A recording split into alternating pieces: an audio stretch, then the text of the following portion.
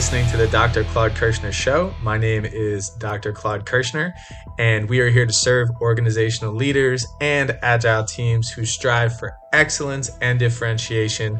I hope you enjoy the content. If you have any questions or would like some additional resources, please visit our website at www.archconsults.com. Enjoy.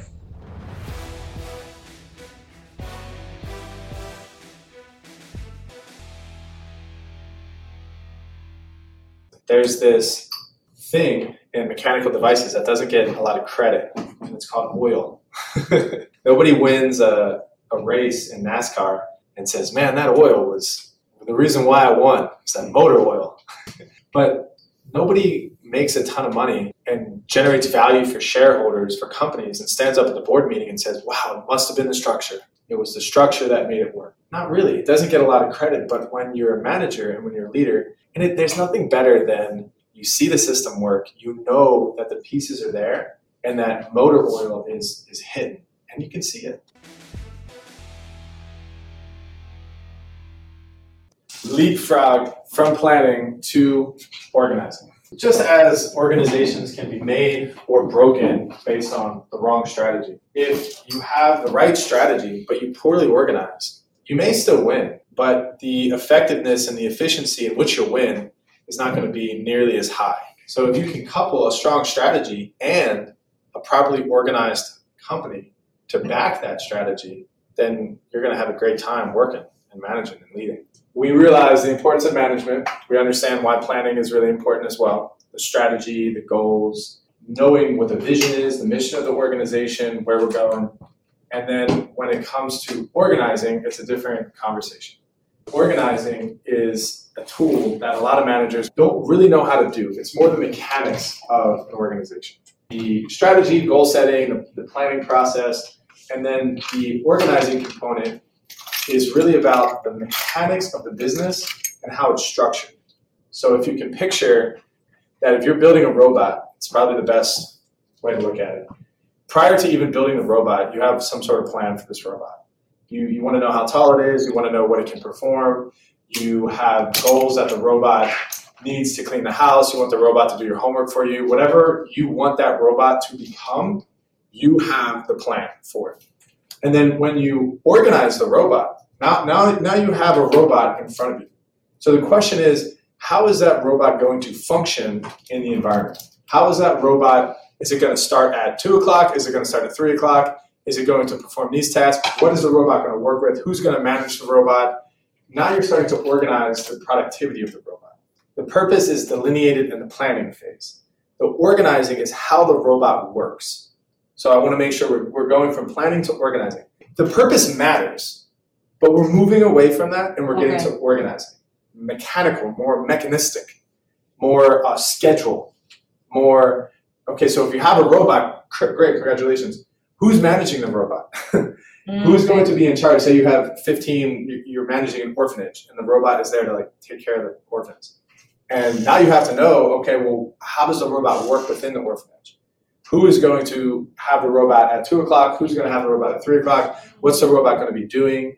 How are these different departments within the orphanage going to be managed based on the robot? And organizing is something that you go back to somewhat often as well. Statement 1 is a leader should take charge of the group or organization. Mostly true or mostly false. Second one is the major task of a leader. The major tasks of a leader are to make and communicate decisions. Mostly true or mostly false. Number 3 is group and organization members should be loyal to designated leaders. Mostly true or mostly false. Number 4 is the responsibility for taking risks lies with the leaders. Mostly true or mostly false. Number 5 is leaders should foster discussions among members about the future.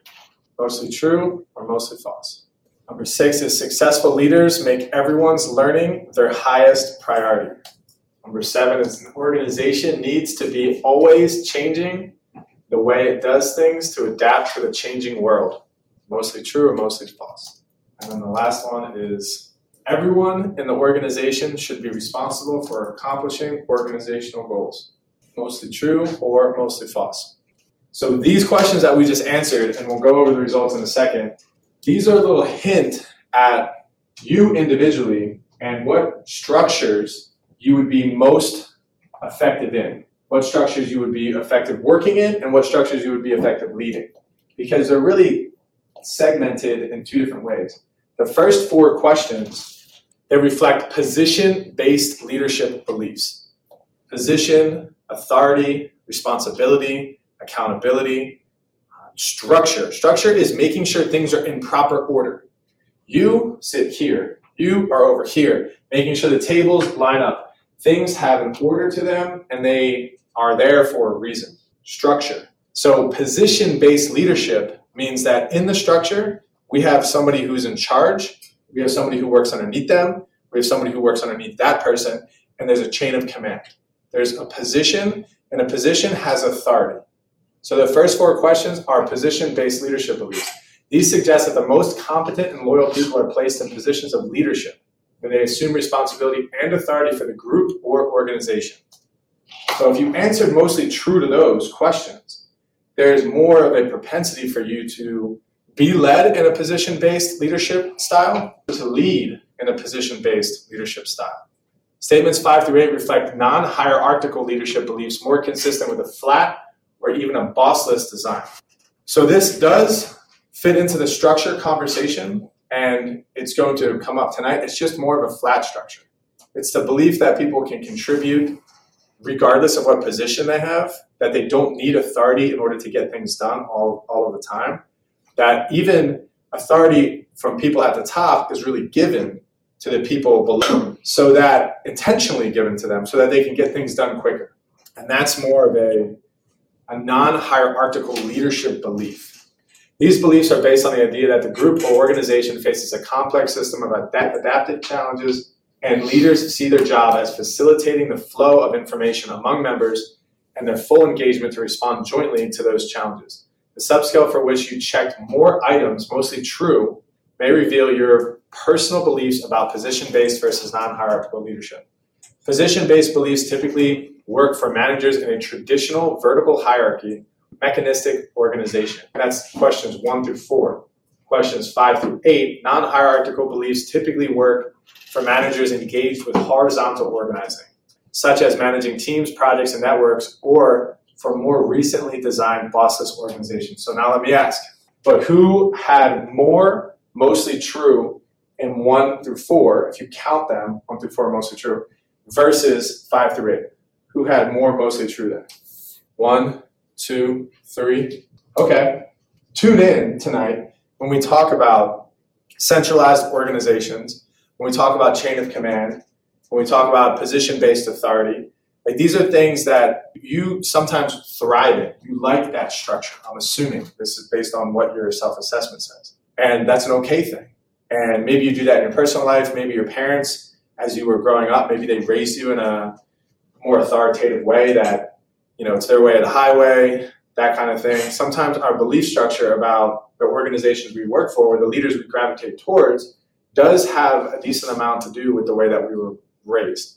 So who now has the more non-hierarchical belief, questions 5 through 8, more mostly true? Assessment, I would say 1, a leader should take charge of the group or organization. I'd say mostly true.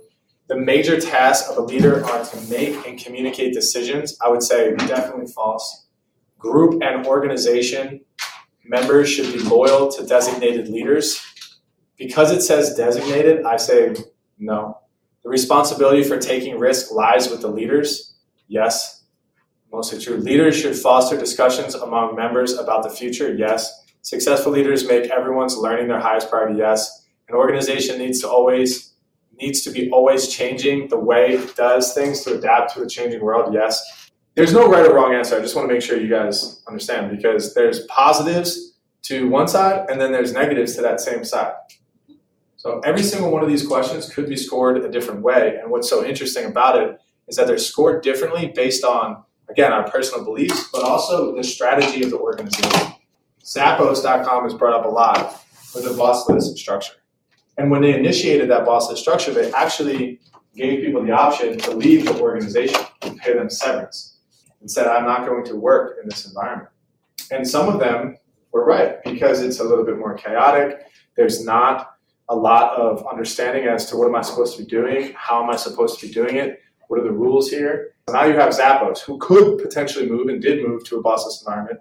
But then you think about the federal prison system and the guards in the prison system and how the structure of leading and designing and organizing the prison and some of their strategies and some of their goals, you can't have a bossless environment there. It doesn't make sense. I mean, maybe you could, but it probably isn't going to work as well, considering the fact that you have to have a chain of command and you have to have policies and rules and regulation behind it. And that people need to understand, am I a sergeant? Am I a lieutenant? Am I the captain of this facility? Who's ultimately in charge here? And when something goes crazy wrong, somebody needs to raise their hand and say, hey, this is on me.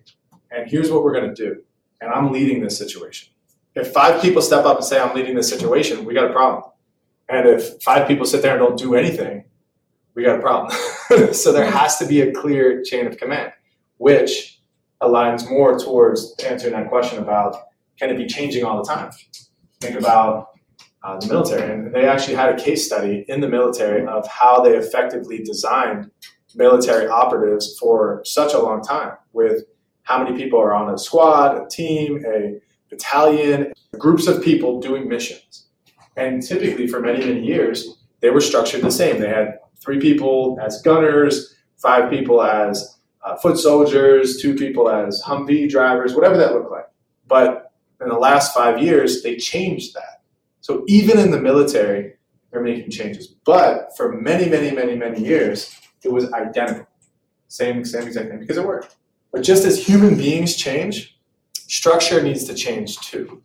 And I think that that's the lesson that we want to take away from that military example. That even in the most structured environment, when we're at war and we have to rely on people doing their job, even in that environment, they've made changes. So of course, in organizations, as social issues change, as Zoom becomes a tool that we can use, as technology advances, I mean, even as an educator, things change. The way students learn, you look at your laptops, look at the screen in front of us. This wasn't always the case. And then of course we have to build structure around, okay, how are we going to manage that? What does that look like? There was only a fully present in class option however long ago. So once you build out these other options, the structure has to change around that option. If you're starting to jive with the understanding of what structure is, and you already know what strategy is, a way to achieve a competitive advantage, an intentional plan, a strategic plan. The more academic definition, in a sense, would be to utilize our resources, our time, our talent, our money effectively to defeat our competition. What is our strategy of utilizing our resources so that we can attain a competitive advantage and win? That's the strategy. It's the goal. So now that we understand strategy, and if you're starting to jive with structure, okay, how do we build this organization to best accomplish the strategy? If you're thinking about soccer, do we have 3 forwards, 2 midfielders, and 4 defensive people? And that's the structure of how we are operating. We have more defense and offense. That is a structure. From an organizational perspective, we're breaking up the finance department into accounts receivable and accounts payable. And accounts receivable which are the people invoicing our customers, and accounts payable are the ones sending checks to vendors. So they're different tasks, but we're separating them and we're having them operate independently. That's the way we believe we're going to achieve a competitive advantage over our competitors. So that's just an organizational example of a way that we're structuring our organization to win. The question I'm asking is, what comes first? The structure, and then you design strategy? Or what if a company is already existing? Do you restructure the company around a strategy? Or do you design the strategy around the existing structure? What do you think? Structure comes after strategy. Strategy comes after structure. So you have this big company. It's structured in a certain way. We're located in these different countries. We're going to design a strategy to best utilize our structure. And then the other way is saying, hey, we really need to be intentional about our strategy. We have to design our structure. We have to restructure everything because we have a new strategy. And in order to accomplish our strategic goals, we need the teams to operate like this. Who says its structure comes after strategy? Who says strategy comes after structure? There is no right answer to it. I tend to lean more towards one, that structure comes after strategy, because I believe that strategy is vital. But the question is, how much time, energy, and effort do we have to reorganize our company, create a new structure, have a different chain of command, have different people reporting to different people, and just to achieve this strategy? What if the strategy is wrong? IBM, for instance, really believes that structure comes after strategy, and they restructure all the time. Organizing is a tool. It is a special gift that each one of you have been given in this conversation tonight, to know that organizing our organization could pay dividends in the future. Who's seen the movie 300? Yes. So there's this ancient Greek story about hundreds of thousands of people, just sheer numbers, just dominating these different armies coming through and just wiping out cities, demanding subordination from the cities that they are coming after. And these Spartans had a pretty big army, and they fought a decent way, but they sent 300 of them, a very small number, but it was an elite group of warriors to a strategic area where their effectiveness was much more effective because it was a mountain path, and they would come into this path and they would meet the Spartan army here. And so there was mountains here, and they had this stronghold here, and as many of these other opposing forces came in, they could not break through. And it wasn't just because these 300 Spartans are super strong, and they were great warriors, and they fought strategically together in order to effectively win. The structure was designed around the strategy. So they would say, okay, what are we working with here? We've trained in a certain way, but we're going to reorient ourselves based on our competition, based on the environment, and we're going to ensure that we utilize all aspects of these environments and the weaknesses of our competition to design a strategy that works. And so they restructure themselves often. IBM does the same thing. They just believe that restructuring, they're all very talented people at IBM, some of the most talented people you can imagine. Restructuring is easy and straightforward to them. You don't have to explain to a manager or an intelligent consultant at IBM why we need to be restructured. You just explain a strategy, and then they come up with the structure together. They restructure and they say, okay, this is effective. Let's move forward and make it work. But it would be a little bit more challenging to restructure, let's say, an organization like American Airlines. A little bit more challenging to restructure American Airlines, wouldn't you think, than IBM? Why? Big organization, mostly based with what? What does American Airlines have as resources? Big airplanes with consumer expectations of destinations. And how about their hub in Atlanta? Is it easy for them to just say, you know what, we're going to go to a different hub? We're going to restructure and just make Dallas our hub. Is that an easy decision where they can just pivot? No, so the point I'm trying to make is that the heaviness of an organization, a cruise ship, if you try to steer it, it takes 30 minutes to start turning in one direction versus a speedboat. Here we go, we're going in this direction. It's a different animal to mess with. They could start taking some of their assets and resources from Atlanta over to Dallas over time and do it strategically, but they can't do it very quickly. And they certainly would have the same structure as they're changing. And then eventually they can shape and change. So it's not always a good thing. And I mean, I'm kind of hitting the same question right here, number 7. The organization needs to always be changing the way it does things to adapt to a changing world. So just as organizations can be made or broken based on the wrong strategy, if you have the right strategy, but you poorly organize, you may still win, but the effectiveness and the efficiency in which you'll win is not going to be nearly as high. So if you can couple a strong strategy and a properly organized company to back that strategy, then you're going to have a great time working and managing and leading. And there's nothing better than, we'll use the robot analogy. When you have this robot that's supposed to have great goals, and think of the robot as the company, and you build it and you see it and it's working flawlessly. There's this thing in mechanical devices that doesn't get a lot of credit, and it's called oil. Nobody wins a race in NASCAR and says, man, that oil was the reason why I won. It's that motor oil. But nobody makes a ton of money and generates value for shareholders, for companies, and stands up at the board meeting and says, wow, it must have been the structure. It was the structure that made it work. Not really. It doesn't get a lot of credit, but when you're a manager and when you're a leader, you see the system work, you know that the pieces are there and that motor oil is hidden, and you can see it. And it starts to get, who here is a fisherman or fishes? You fish? Are there days when you go out fishing and you just know that you're going to catch some fish today before you even put the rod in the water? In your gear, what else? Your experience. So your tested and proven methodology, along with your gear, the conditions, you can almost sense the condition. It's windy, if it's not windy, how about the time of day? You know that the structure is operating at its best right around beginning of season. And you know that it's going to need some attention, or it's going to need some maybe different gear or different attunement throughout the summer months because people start to get complacent or lazy. You know that as the machine starts to kind of wear and tear, those relationships that you're building as a leader, as a manager with some of your staff members, you're starting to sense that they're distancing themselves from you. You're starting to sense that they're not wanting to have lunch with you or talk to you as often. If you know that something's not quite right with the structure or the mechanism or say the fishing mechanics, you're going to address it. And this is what structure is about, is understanding what's most effective, what's the best procedure, the best process in which we can attain our goals. That's structure. So you're telling me that in a restaurant, there are things that are happening prior to the customers getting there? Oh, and those things include prep. Why is it important to prep? To be ready for the customers. Okay, so there's a group of people that show up prior to the customers getting there, probably the earliest, which are back of the house, right? Do you think that the lead waiter manages the back of the house?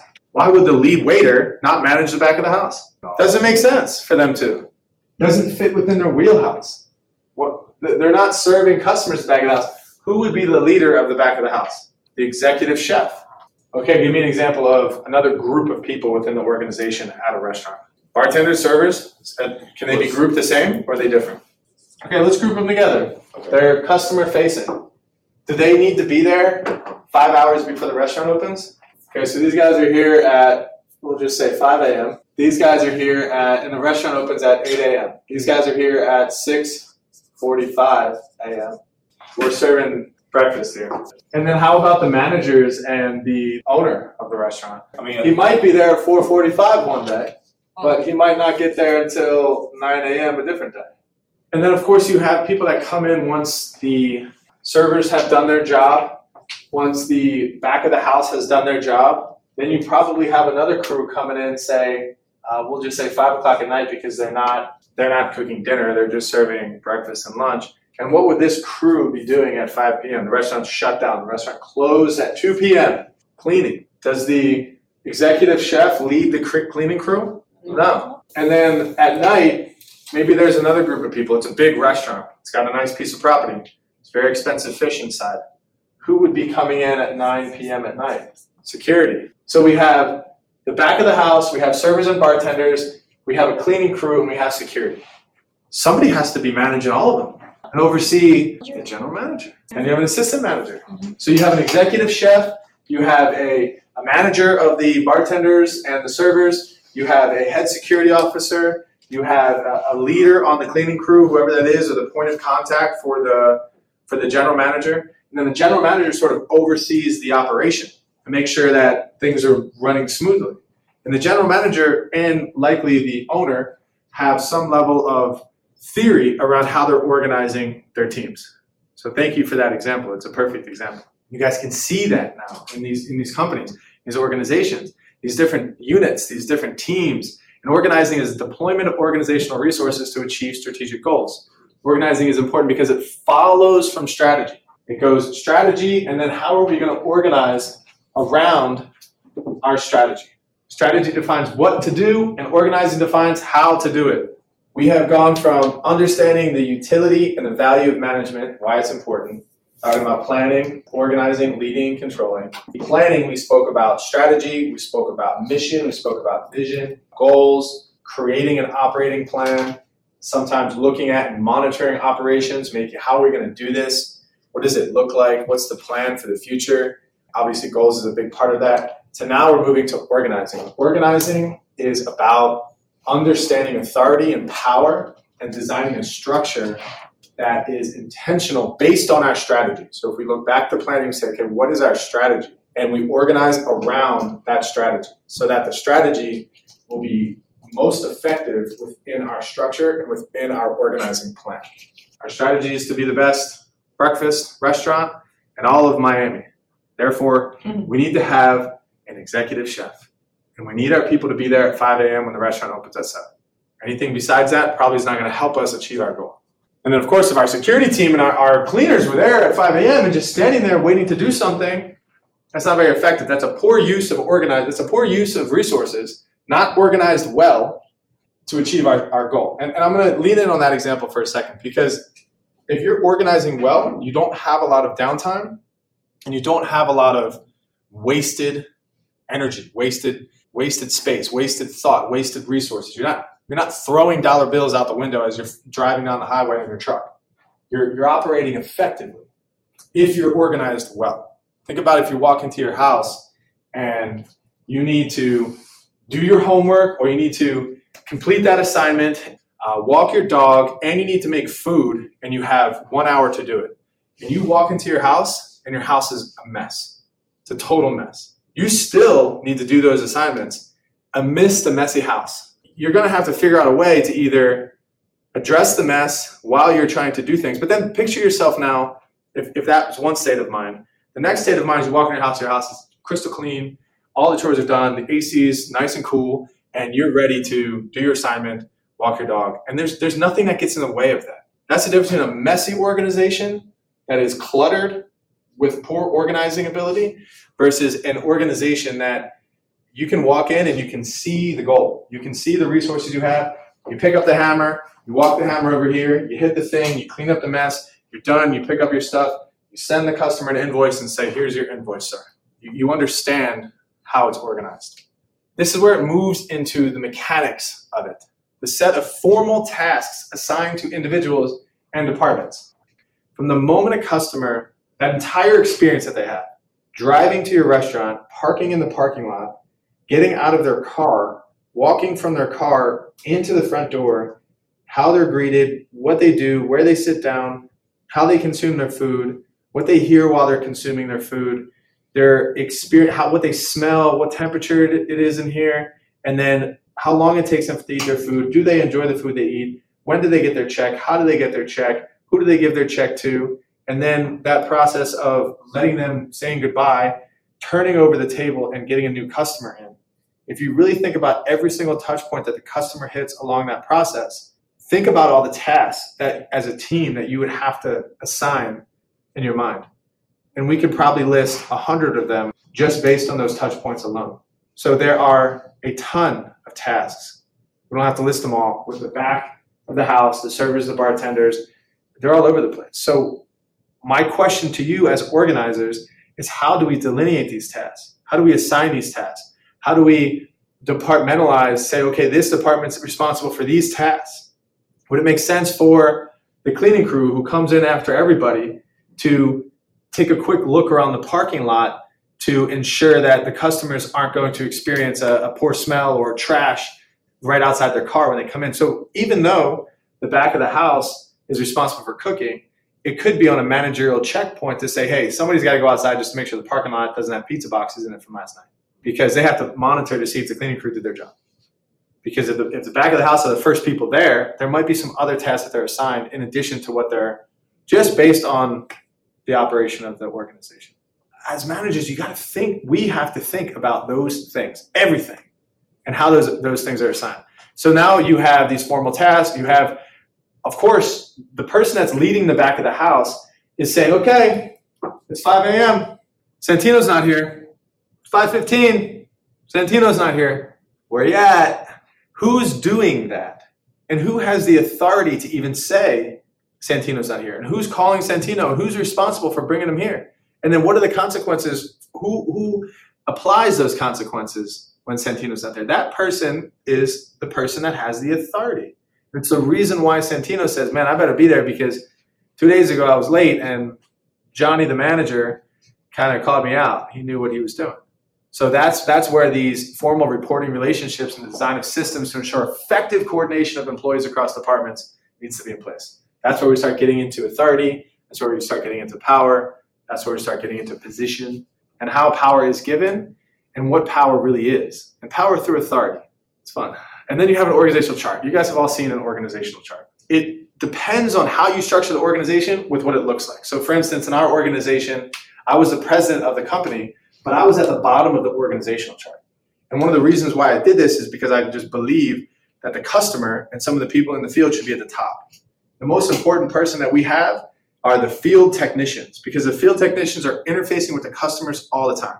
They should be doing the most talking to their managers, like a diamond. They should be talking to their managers. Their managers should then be talking to the executives. And those executives should then be talking to me.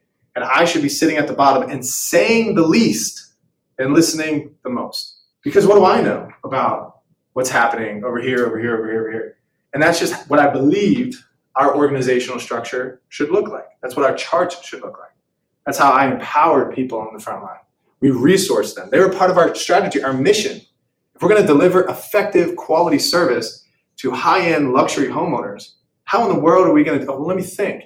Should I put myself here and then put these, guys down here and who cares about them? I'm here and here's HR and here's, that doesn't make any sense. What kind of quality, pool maintenance service am I delivering up here? I'm not. The power of charts, it makes a difference. This would be an example of how most organizations are run, a sample of an organizational chart.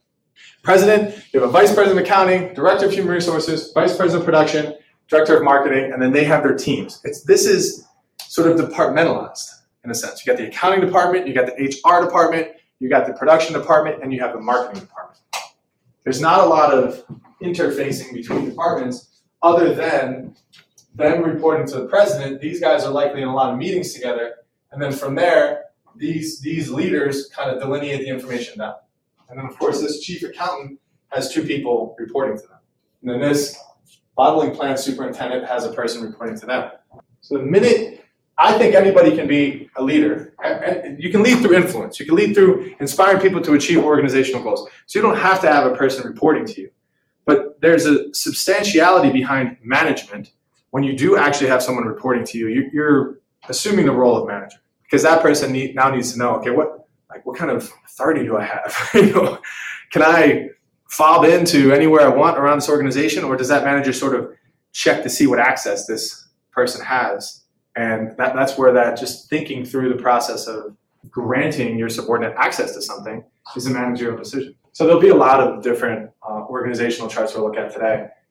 But the division of labor and the chain of command, these are two big things, the degree to which organizational tasks are subdivided into separate jobs. So when you think about, you have an organizational task of making sure the customer has a hot steak. When it comes out, we want it to be hot. Do you think that just happens? Not really. So you gotta take the steak, gotta put it on the grill, right? Put it on the grill, cook it. Back office, back of the house is taking care of this task. Steak on the grill, we get it. It comes off the grill, then what? Goes on a plate. The guy who cooked the steak is usually done at that point. Where does it go then? Oh, it doesn't go straight from steak on a plate to the table. There's more to it than that. Well, what else is served with the steak? Yeah, so you have somebody likely facilitating the mashed potatoes, maybe some green beans, asparagus, but those are being cooked and kept to temperature somewhere else, right? Not on the grill. Yeah. So this steak needs to be put on a plate and then transitioned somewhere else. So division of labor is the degree to which organizational tasks, hot steak onto the table, are subdivided into separate jobs. So you got the guy doing the steak, you got the guy doing the asparagus over here, and once the guy with the asparagus is done, he might bring it over, check the slip to see if it comes with the side salad. Okay, it doesn't come with the side salad, then he puts it onto the window. It stays there for how long? Remember, our goal was a hot steak. So we have to have some procedures around, okay, how long is it sitting there for? And you notice a bell, ding, ding, ding. Why do you think that bell happens? Like, oh, something's up. One of the reasons why it's up, I got to go. I got to get this thing because our goal is to put it on the table. It's got to be hot. It's got to be fresh.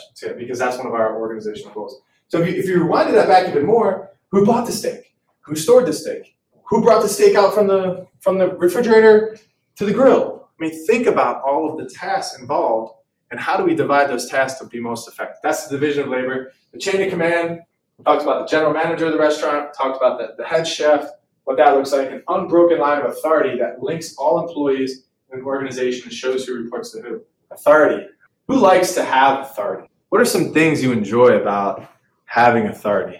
There's a great book called The Motive by Patrick Lencioni, and I'll read it. It's about why people get into leadership. And some people get into leadership or management to get authority. And then once they get it, they don't really know how to use it effectively and sustainably for possibly the wrong reasons. But authority, all it is, formal authority and legitimate right of a manager to make decisions, issue orders, and allocate resources to achieve organizationally desired outcomes. It's a position. You've achieved a position, an authoritative position. Is that formal authority? Yeah. Is it legitimate authority? Is there coercive authority? Is there relational authority? There's different types of power and authority that people can have. So we'll go through authority. Authority is vested in an organizational position, not people. Authority flows down the vertical hierarchy. Authority is accepted by subordinates. Is it always accepted by subordinates? Not always. If it's not accepted by subordinates, is it authority? Do you have authority? Well, it's kind of like if a tree falls in the forest, somebody hears it, didn't fall. Yes, I have authority bestowed upon me through the institution, and they've given me a title, but I am not in a position of authority because nobody is, last thing, accepting my authority. So this is where revolutions and revolts and people have authority. We don't like the leader. We're gonna demonstrate. We don't agree, and there's power there, real legitimate power, if we don't accept the people that are in authority. So in order to be in authority, you have to have people subordinate themselves to your authority. If I give you authority, but you do not have responsibility, accountability, and you do not know how to delegate, how well are you handling your authority? Let's just say not well. We can go through all of those, but what's responsibility? So the person in authority is in authority to usually accomplish something. There's usually a point to it.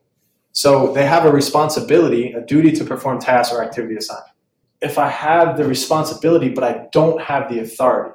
So I have the responsibility to perform a task, but I don't have the authority to get the task done. So you're running a Miami-Dade Park Association, and you have to clean this park every morning before the people in the county come in. You have a team of 3 people. You're told that you have these people on the team work for you and that you need to clean this park.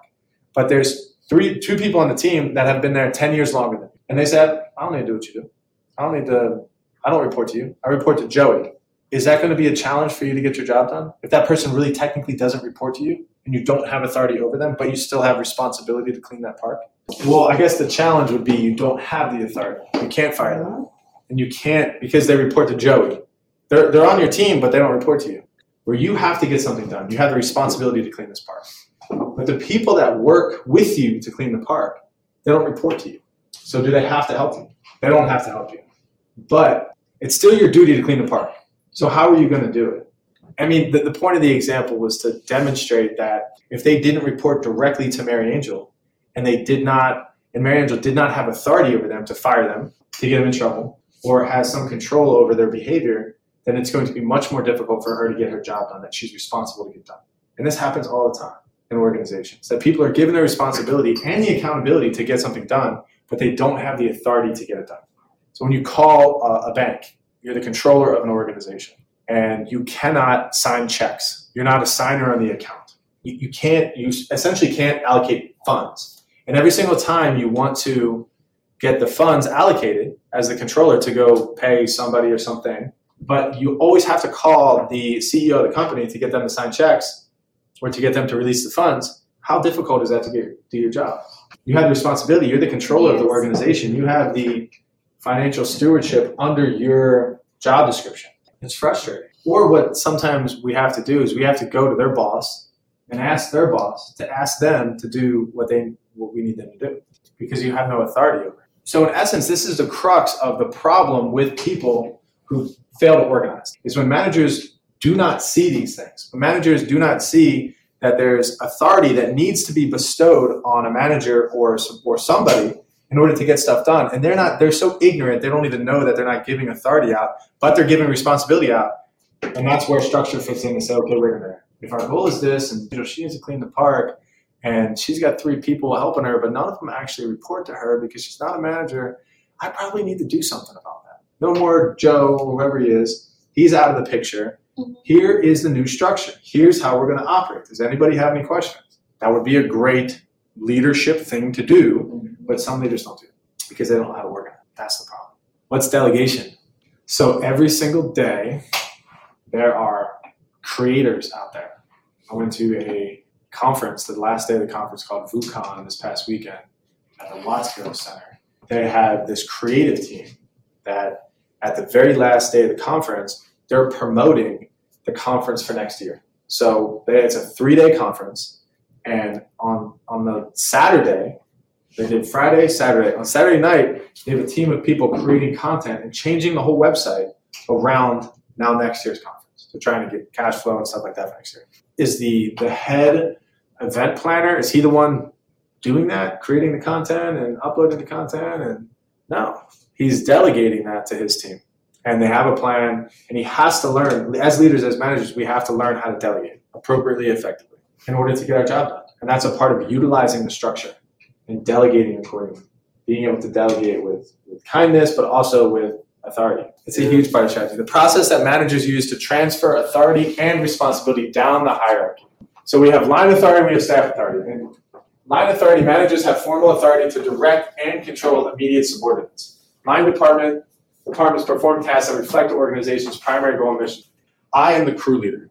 These 3 people, I have a line authority over them. Complete, they work for me, they do what I ask them to do. One guy's on the weed eater, one guy's on the blower.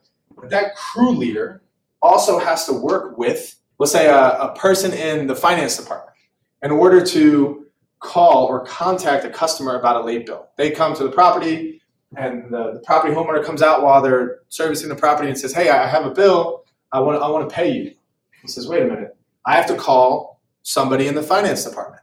So now we're moving to staff authority. This is narrow authority that includes the right to advise, recommend, and counsel in the staff specialist area of expertise. So now you're looking at, all right, this finance person the crew leader does not work directly for them. You got line authority, now we're at staff authority. So now you have this odd relationship where you have this crew leader calling the finance person picks up, and now you have an interesting exchange. The crew leader says, finance person, I need you to do something. Finance person says, I need you to leave that property and not cut it anymore because their bill is 6 months overdue and we shouldn't even be there. So now the crew leader has been told what to do by somebody who's not their supervisor. This is the staff authority concept. Narrow authority that includes the right to advise, recommend, and counsel in the staff specialist area of expertise. The finance person has information that the crew leader doesn't have. So the finance person is advising, you're wasting your time. They're showing you an invoice for a late bill, but they never pay. They're 6 months behind payment. We shouldn't have showed up to the property. You should leave. That's staff authority. And that person, that accountant's going to go to their boss and say, hey, Joe's over at the property again, servicing the property. They haven't paid us in 6 months. So God forbid that chain of command now goes to the crew leader's supervisor. And then that person now has line authority over the crew leader. So now it becomes more that, why did you go to that property? What did you do? Why did you do that? So how that, if you're following the story, how that accountant advises the crew leader is a staff authority concept. There's an expertise in the accountant that's advising the crew leader, don't do that. But there's not a direct chain of command. That's staff authority. There's still authority. Okay, I'm in charge of the money. You're wasting it. You shouldn't be there. Go, quick. I advise you, leave. The leader says, no, I'm not going to do it. Accountant can't do anything about it. So span of management, if you really think about span of management, the number of employees reporting to a supervisor, how big, how wide is our span of management? Less supervision, larger spans of management. So if you have a task like manufacturing bikes and you're using 3D printers and the 3D printers are doing most of the work and you have 45 people just managing the 3D printers. Can one person manage all 45 people? It's a repetitive task. It's straightforward, easy to do. The answer is yes. And the reason why is because the task is so repetitive, it's simple, It's straightforward. It doesn't require a lot of work. The 3D printers are doing a lot of the work. You could manage 45 people. Is it the best thing to do? I'm not saying yes, but you could. Versus if you had lawyers and you were the partner on a law firm and you had 45 lawyers working for you. Could one manager manage 45 lawyers? Different cases, different specialties in being a lawyer, different personal situations, different levels of knowledge. It's unique. Where in that case, 5 lawyers working under you, 5 to 7 is usually the magic number. Any more than that, so much. So in our pool company, we had a route supervisor. How many pool technicians, people cleaning the pools, can the route supervisor really manage effectively? What do you guys think? They're not cleaning pools, they're just managing them. It's anywhere between 9 and 13. And our sweet spot was 12. 12 was where we were most profitable, but so there were some people who had 13, but that's not ideal. We're trying to get a tech over, if it's 13 is a little high, but 12 was most profitable, but really we were sitting around anywhere between 9 and 13, like I said. But 12 was the ideal number from our analysis. So you guys can see how span of management matters. How many people are you managing? What tasks are they performing? How much is too much versus not a lot of. If you think about Dunkin' Donuts and you go to Dunkin' Donuts and you have a manager there, how many staff members, or let me ask, if you guys picture Dunkin' Donuts, how many people work in a Dunkin' Donuts? Guess. Just at one shift, 4 or 5, whatever. So do you need 2 managers there at the same time? Okay, now imagine Chuck E. Cheese. How many people are working at a very busy Chuck E. Cheese on a Saturday afternoon? 15, 20. Do you need maybe 2 managers there? Maybe. That's where you kind of, 1 manager, is that enough? Maybe. But it's getting to the point where it might be a little much for them. 2 managers is probably ideal. Maybe they overlap. Maybe it's a little slower in the morning and one manager comes in from 8 a.m. to 12, and then the second manager comes in and they overlap for like a couple hours and that crux of the day, and then that second manager stays a little bit later into the evening. That would probably be a legitimate strategy where you're understanding the span of management. So tall structures and flat structures. A tall structure is a high chain of command. It is a clear, bureaucratic way of managing. It's got a president, a vice president, a CEO, and then it's got the different functions within the organization, and each of those different functions, like human resources, finance, accounting, sort of departmentalized, has their chain of command underneath them. There's a lot of different levels of the organization. Versus a flat structure is really saying, okay, well, like Zappos or like Apple or like Google, there's a lot of different positions in Google. You can very well, if a person says, I'm head of product development at Google, they could be anywhere within the structure. And it could be very flat. They could have nobody reporting to them. They could be in charge of going to these different groups and asking them what to do and how do we do it, and just be creative with it. That's more of a flat, not as tall of a structure.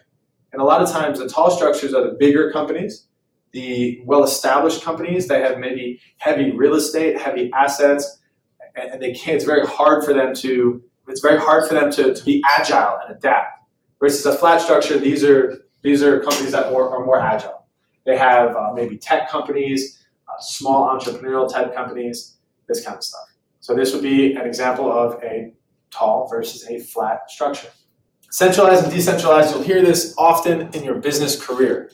Centralized means there's a decision to be made, and I have to go and I have to fill out a form, and that form needs to go to head of HR, and then head of HR needs to get approval from the president in order to get me reimbursement for my whatever it is. The point is that the decision making within an organization, when it's centralized, it means usually a person is controlling it, and they have to go through their authority in order to get things done. So that's a centralized organization versus a decentralized organization. There are that authority and those decision making. Remember we talked about decision making is more spread out throughout the different leaders and managers. So for instance, if you have this restaurant that we talked about, the person that is the head of the servers and bartenders has a spending card where they can go out and just buy booze or buy something and don't have to get approval from the CEO of the restaurant. And maybe the executive chef has the same ability to do that. And if the servers and bartenders wanted to change the way that they served that particular night because they knew there was a president coming in for dinner, they could just go ahead and change it. They don't need to get approval to do certain things. So if you can picture yourself as a business owner, do you want the head of the servers making those decisions for you? Now you say, hey, chain of command here, span of control. If you want to make decisions on how we serve our customers, you have to do that through me. That would be a leadership managerial decision. That'd say, no problem. You want to change it? Let me call, see what's going on. But some people may say, I really trust this guy, and I want him to most effectively manage his team. Therefore, I'm decentralizing authority, and I'm pushing downward to the lower parts of the organization some of these decisions. Factors that influence centralization, rapid change and uncertainty in the environment are associated with decentralization, whatever fits the firm's strategy. It has a lot to do with structure. So now that we've built the structure, how are we either centralizing or decentralizing the decision making? Departmentalization. We did this in our organization at one point. We departmentalized from a divisional structure to more of a centralized structure. We went from a pool company, a landscape company, and a construction company that really operated separately. And we pooled all of these core functions like finance and accounting and operational leadership into a central hub. And then we supported all of the different divisions. So we had more of a functional structure. We went from divisional to functional. A vertical functional structure. This is where we started. We had a pool division. We had a landscape division. They had their own way of doing finance, accounting, sales, whatever that looked like. And then we had myself up here, and then this was the head of the pool division, head of the landscape division. And then we went from here to the vertical structure where we said, okay, this is all pool landscape construction, human resource manufacturing, accounting. These are now going to support the divisions. So it went from divisional to vertical. And then the matrix, it's a little bit more nuanced, more new age. It's actually a lot of organizations are tending to move this way. It's just a little bit more complex because sometimes you have two bosses. You could work for one division one day and work for another division a different day. You could work under human resources and for division one. So then you have team-based. So you are on a small company, and your duty is to open up a new restaurant, here we go, in a different city. And you're currently working under the authority of the existing restaurant. But they say, hey, no, we're going to pull you, and we're going to put you on a team. You've never really worked together before. And now your team has a new mission. So how that team is organized is what a team-based structure. So you could have a special assignment.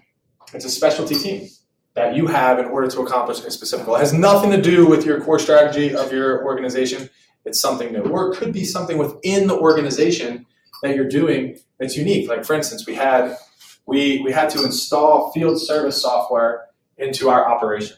So we had leaders and managers and field people. I selected the leaders, managers, and field people. We had 100 people. I selected 5 of them to be a part of this strategic team, cross-functional team. And their duty was to manage their organization, was to get their job done, and do a special project for me. That was a team-based, and I said, hey, you're the project lead, your assignment is this, and I had to lead that team in a dynamic way because it was new and different, because we were doing something unique within our organization.